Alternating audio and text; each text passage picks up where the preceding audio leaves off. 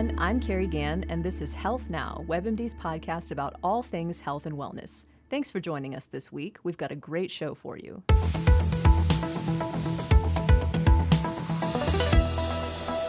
Browse through any bookstore and you'll eventually come upon the self-help section, where there are more step-by-step guides on changing your ways than you could possibly get through in one lifetime. It makes you wonder whether any of them actually could make you a healthier or more productive person. Our guests today are working on answering that question. Kristen Meinzer and Jolenta Greenberg are the hosts of By the Book, a podcast where they choose one self-help book and follow it to the letter for 2 weeks straight, letting listeners hear their successes and struggles along the way. Kristen and Jolenta, welcome to the show. Hi, thanks for having us. Thank you. We're so glad to talk to you. So you both have careers as writers and performers. How did you develop this idea for a podcast? That was me, Jolenta. I'm a comedian, and I met Kristen working a day job in radio. And I've always been kind of a hot mess. A lot of comedians I know are messes. And I was always really intrigued by the self-help books we would get sent at this radio station where we were working. And I would sort of hoard them. I was in charge of our mail, and I would hoard all these self-help books because no one wanted them, and they weren't going to get covered by the radio station. And I was like, someday I'm going to live by all of these, and one of them is going to teach me to not be a hot mess. And then I was like, I know, I'm going to broadcast this because that's what I do with my life. And I'm going to make a friend do this with me who is more of a good adult. Like, Kristen is your quintessential, like, high-functioning adult. She's the person where if you're like, hey, I don't know how to manage my money, she'll be like, oh, go see my money guy. Or like, oh, you're buying a house, here's a lawyer you need to talk to. Or, she just knows all the grown-up things. So I was like, I'll have Kristen do this with me because if I don't have a sort of level-headed friend, I might, join a cult or I never come back. Someone to check all of your life choices and make sure you're on the right track. Yeah, she's sort of my, control group. And I have to say, the idea of it, when Jolenta approached me about this, it initially seemed like so much fun to do. But, this was years ago, and we both had a lot going on. It was a lot to juggle. So we tried it initially just doing the research phase of it. And then we were very realistic with ourselves. We said, in order to do this well, we need to have more time and not have so much on our plates. And so we revisited the idea a couple years later when we were at a different network, and that network actually said, we'll help you make a pilot of the show. And the pilot was so popular and listeners demanded more. And now we've been doing it for 5 seasons. So it really took off. And I just feel very lucky that Jolenta wanted somebody like me on the journey with her to do this, because I can be a little bit of a naysayer with some of these books. I think a lot of them are malarkey. And from the beginning, you were kind of like the skeptic of, all these self-help books. Like Jolenta was very gung-ho, and you were a little more like, I'm not sure about this. Yes. And sometimes not so nicely. Sometimes, and Jolenta, you've been very patient with a lot of my criticisms of these books. And interestingly, in some ways, Jolenta has become more of a critic than she was in the beginning. And in some ways, I've been much more accepting of the books than I ever was in the beginning. Interesting. We'll get back to that in a few minutes. But first, I want to hear, how do you guys choose the books that you live by? I know you get a lot of suggestions from your listeners, but what is the process of picking the ones that make it onto the show?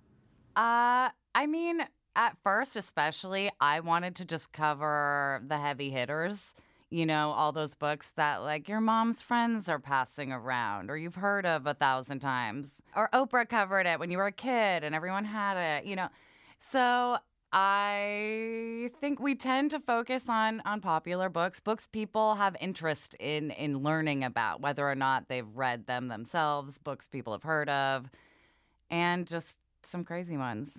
Yeah. And specifically in the first season, not only did we want to do the heavy hitters, our very first book was The Secret, which we thought was like the mother of all modern self-help books and, life-changing magic of tidying up. We did a lot of the heavy hitters, but not just that. We also, during season 1, kind of chose books that were more what I would call stunt books, where you really have to push yourself far to live by the book. So when we lived by the life-changing magic of tidying up, we really had to get rid of half of what we owned. When we lived by French Women Don't Get Fat, we we actually did have to starve ourselves. There was a period of that book where The cleansing period or whatever it is. yeah, where we weren't really allowed to eat at all.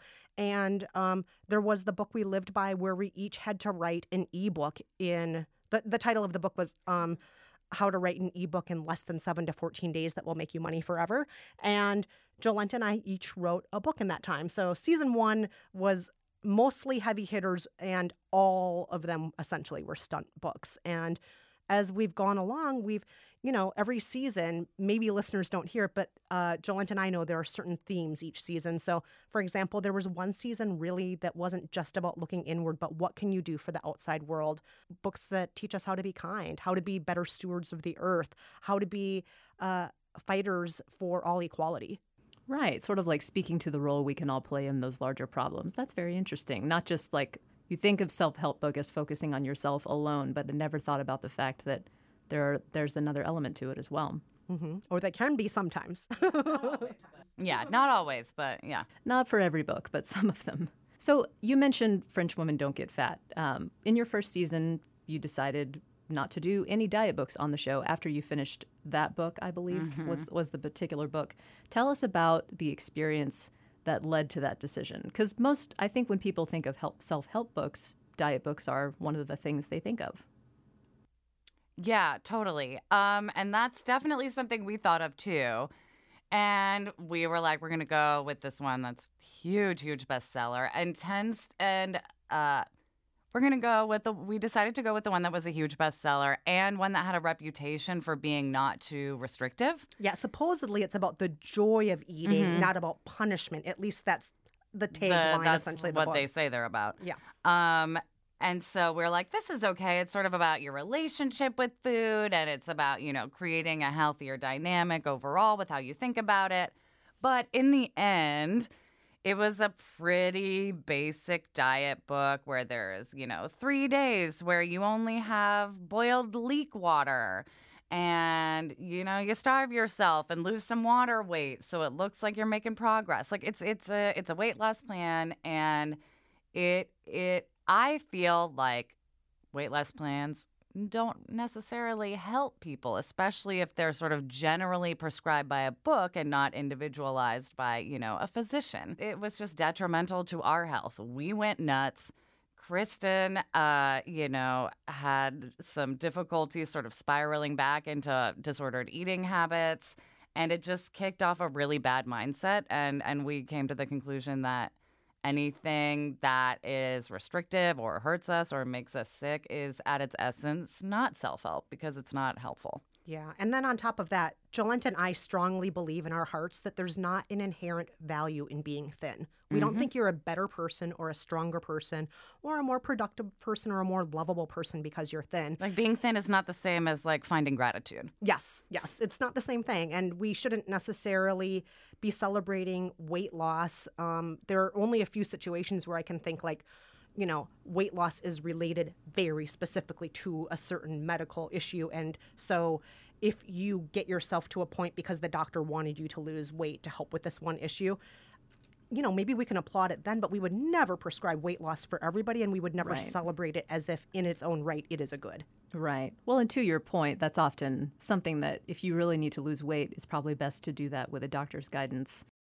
Are there any changes that you've made in all the books that you've tried that you've stuck with after the 2-week window was over? And on the other side of that, were you some that you were like, I am really ready for this to be over?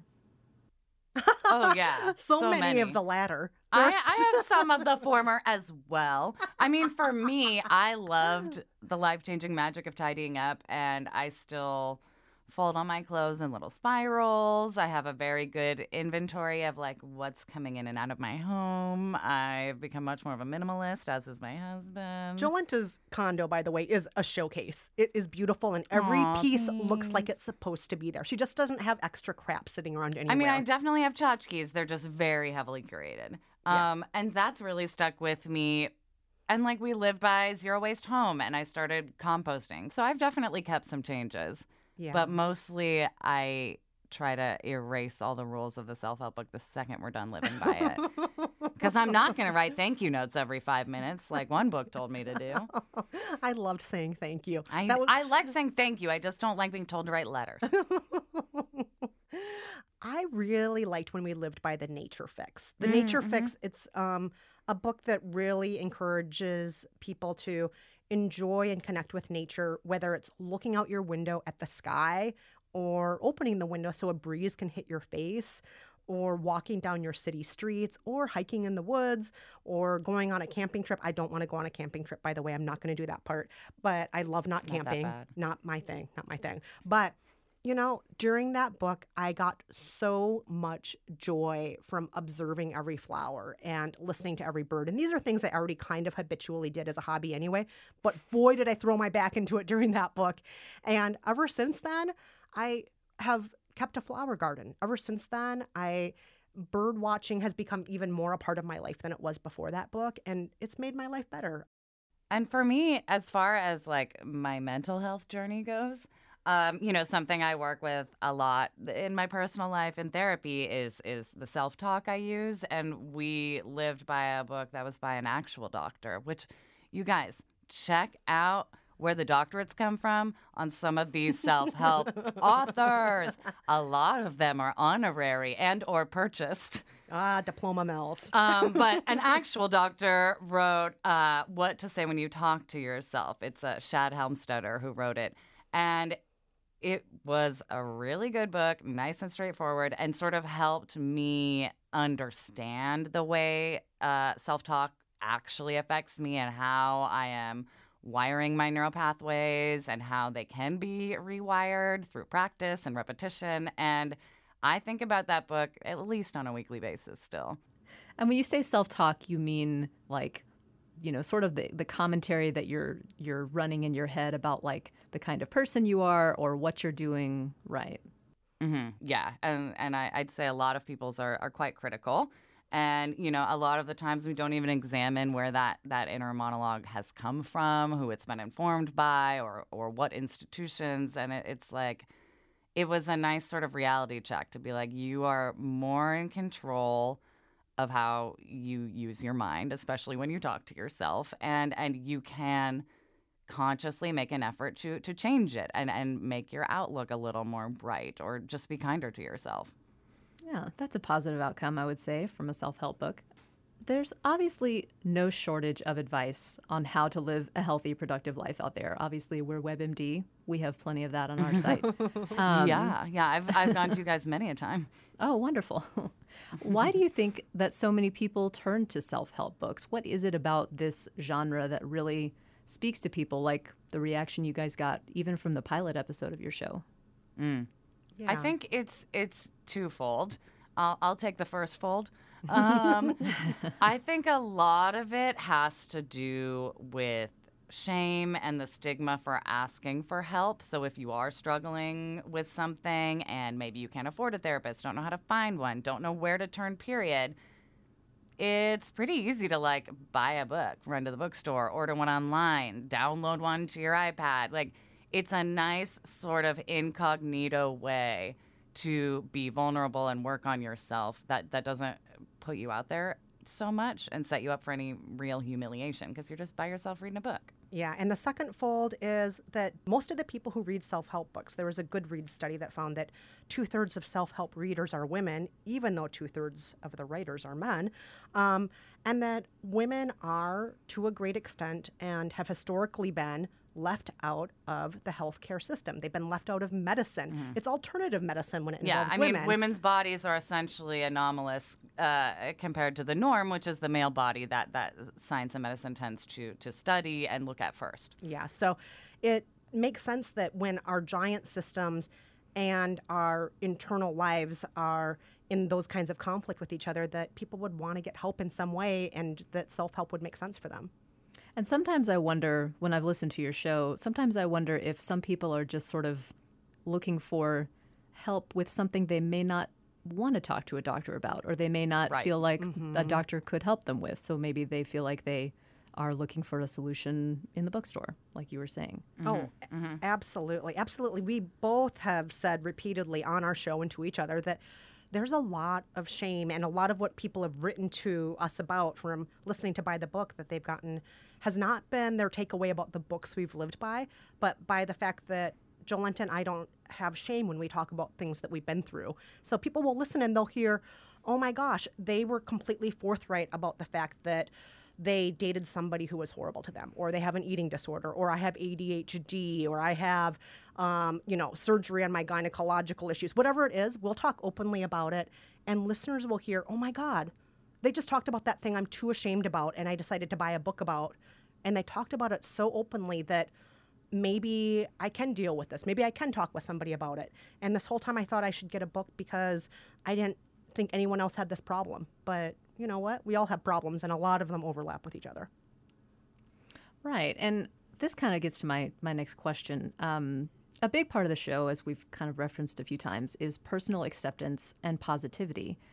Why do you think that's an important concept for people to keep in mind as they're trying self-help books? I think about this a lot, mainly because sometimes we get criticism about us being too nice to each other, which I find fascinating. That's very interesting. Because I highly doubt you would hear that criticism about two male hosts. And I think in general, the self-help industry, the wellness industry is built on a foundation of you are flawed and you gotta fix it.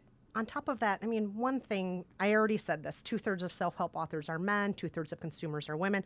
What I didn't mention is those men are frequently already born on third base, and they're saying, if I can do it, you can too. Like, I was raised wealthy and started a supplement company when everyone else did and made a bunch of money and sold it. Like, just do that and then travel like me. Yeah, just be like me. Just have like a horseback archery hobby on the side while you're making money in your sleep. Just do that while being an action star in Hong Kong. Like, we've had authors who actually have these kinds of instructions. And, you can be the biggest, most positive thinker in the whole world. And if you're not born with all of those advantages, you still probably won't end up where that author is. Right. We do our best to be positive, but, we also will call people out when they say positivity can fix all your problems because it can't. Because it can't. There's a difference between positivity and magical thinking. When you're reading a book, are there signs that tell you if the book is going to be helpful or not? Do you have any tricks that you'd tell your best friend or a family member on how to tell a good one from a bad one? There are a few things that I always see as red flags. Yeah. I'll tell you things that I see immediately. I'm like, nope. So one thing is when people say, if I can do it, you can too. Or when they say, when you do this, this happens. Because everybody is an individual. And I think that to somehow make sweeping statements about all people isn't going to work.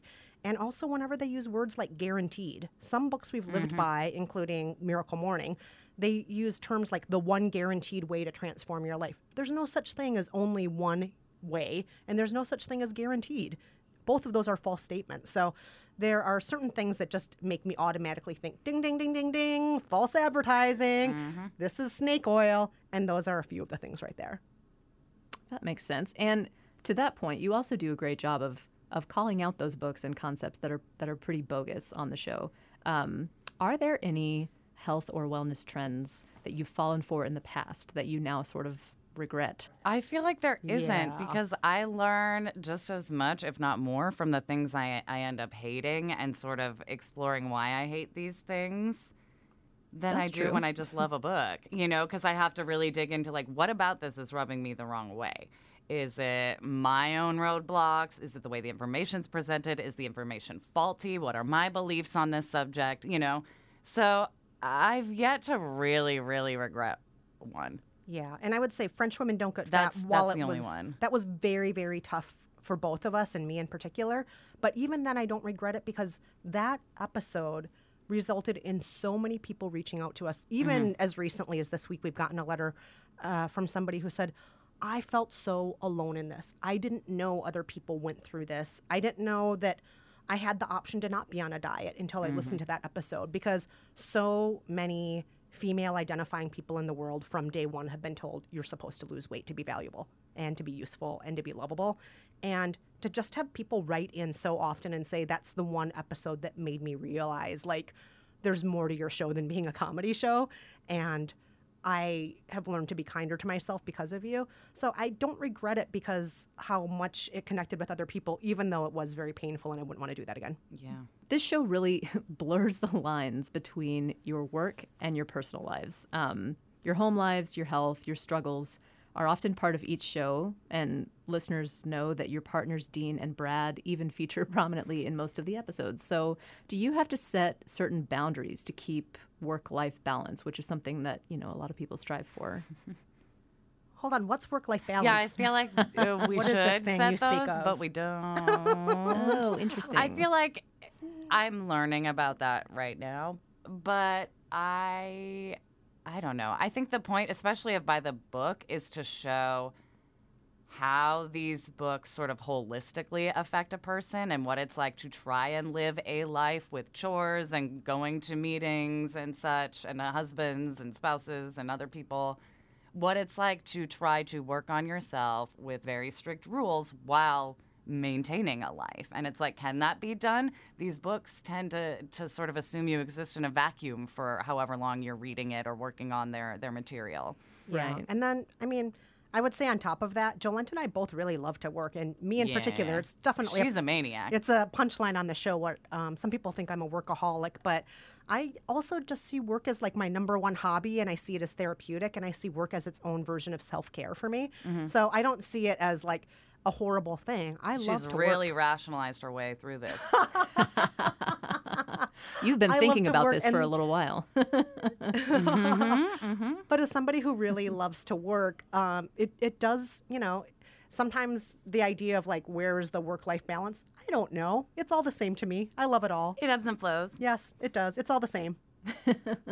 Well, I do appreciate that about the show, actually, how, when you read these books, it's like, oh, that sounds easy. I can do that. And then you actually try to put it in practice in your life, and you're like, wait, I have to do this thing at work, or I'm not feeling well this week. How am I going to, carry out this book? So that is interesting to see how it actually plays out. Yeah, there's a book that really stood out in last year we lived by. It was called Pick 3 Yeah, I by was just Randy thinking of that. Zuckerberg.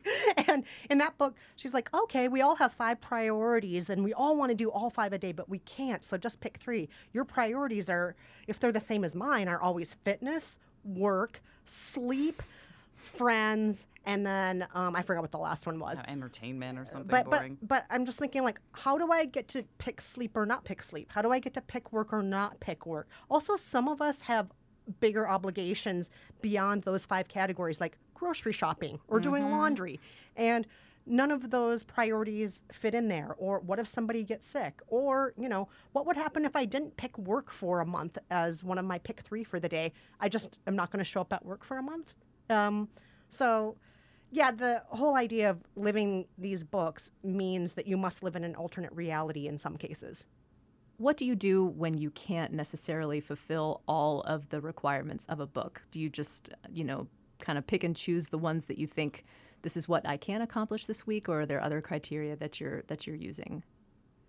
We do every single thing we can to live by every book as loyally as we can, and we read each book with a fine-tooth comb. Jolenta and I write back to each other saying, is this the way you read this one line? On page 37, can you look at this? We really do a very close reading of every book and do our best to follow everything that we can logically do within 2 weeks. However, in some cases, we've gotten sick. For example, when we were doing Miracle Morning, waking up 2 to 3 hours earlier every day than we normally would, even if we had to do a late night work event until 2 in the morning and still wake up at 4 the next day, it just eventually ate into both of our health. And Jolenta in particular, I got sick. she got sick. And so there's no way that I'm going to say, Jolenta, you have to keep living by this book even though you have 100-degree fever. Like, no. That Yeah, I makes no tap out sense. once in a while. I tap out more than Kristen. I'll be like, I hated that step. Where Kristen will be like, I tortured myself because we said we would. Accountability. Yeah, but for the most part, both of us do try very Yes. hard, for the most part, to really show what happens when you live by each of these books as loyally as you can. You guys have obviously tried so many different approaches to health and wellness. What is your own definition of a healthy life? I think that for me, healthy is living with kindness and having love. I know this is going to sound super, super mushy, but there was a book we lived by called The Art of Dying Well. And in that book, one thing that we're supposed to explore is what we want our legacy to be. During that book, I really thought what is most important to me. And ideally, it's that I put some kindness out into the world, and that maybe after I'm gone, whoever I was kind to can pass that on to somebody else. And it just can hopefully go on and on and on. Because to me, wellness is about having love and decency and spreading some kindness in the world. And whenever I do that, I'm happier and I feel like I'm doing something to make the world a little bit better. Well, that's Right. a What really about you, good Jolenta? explanation. Feel free to follow I that up, guess I Jolenta. I always think of wellness as like the campsite rule. You know, leave it nicer than you found it. And like hopefully you enjoyed yourself as well. And whether it's the world around you or yourself, wellness is about like, you know, taking time to enjoy the moment, but also being mindful enough to make sure that moment isn't leaving, you know, destruction in its wake, but maybe leaving whatever you're dealing with in a bit better shape than when you found it. That works for me. You guys should write a self-help Good, book. good. That sounds pretty legitimate. Well, Kristen Meinzer, Jolenta Greenberg, hosts of By the Book podcast. Thank you so much for chatting with us today. We really enjoyed it. Thank you. This was so nice.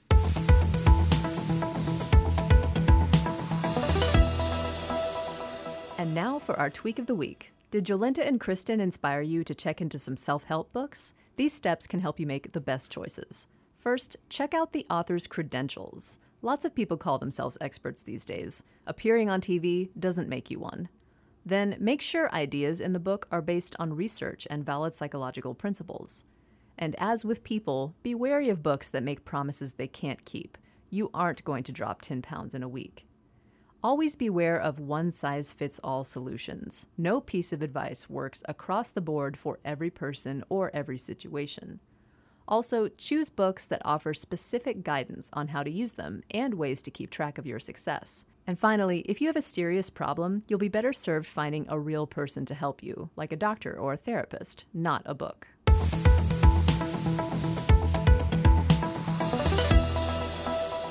That's all for this week. Thanks so much for tuning in. Talk to you next time.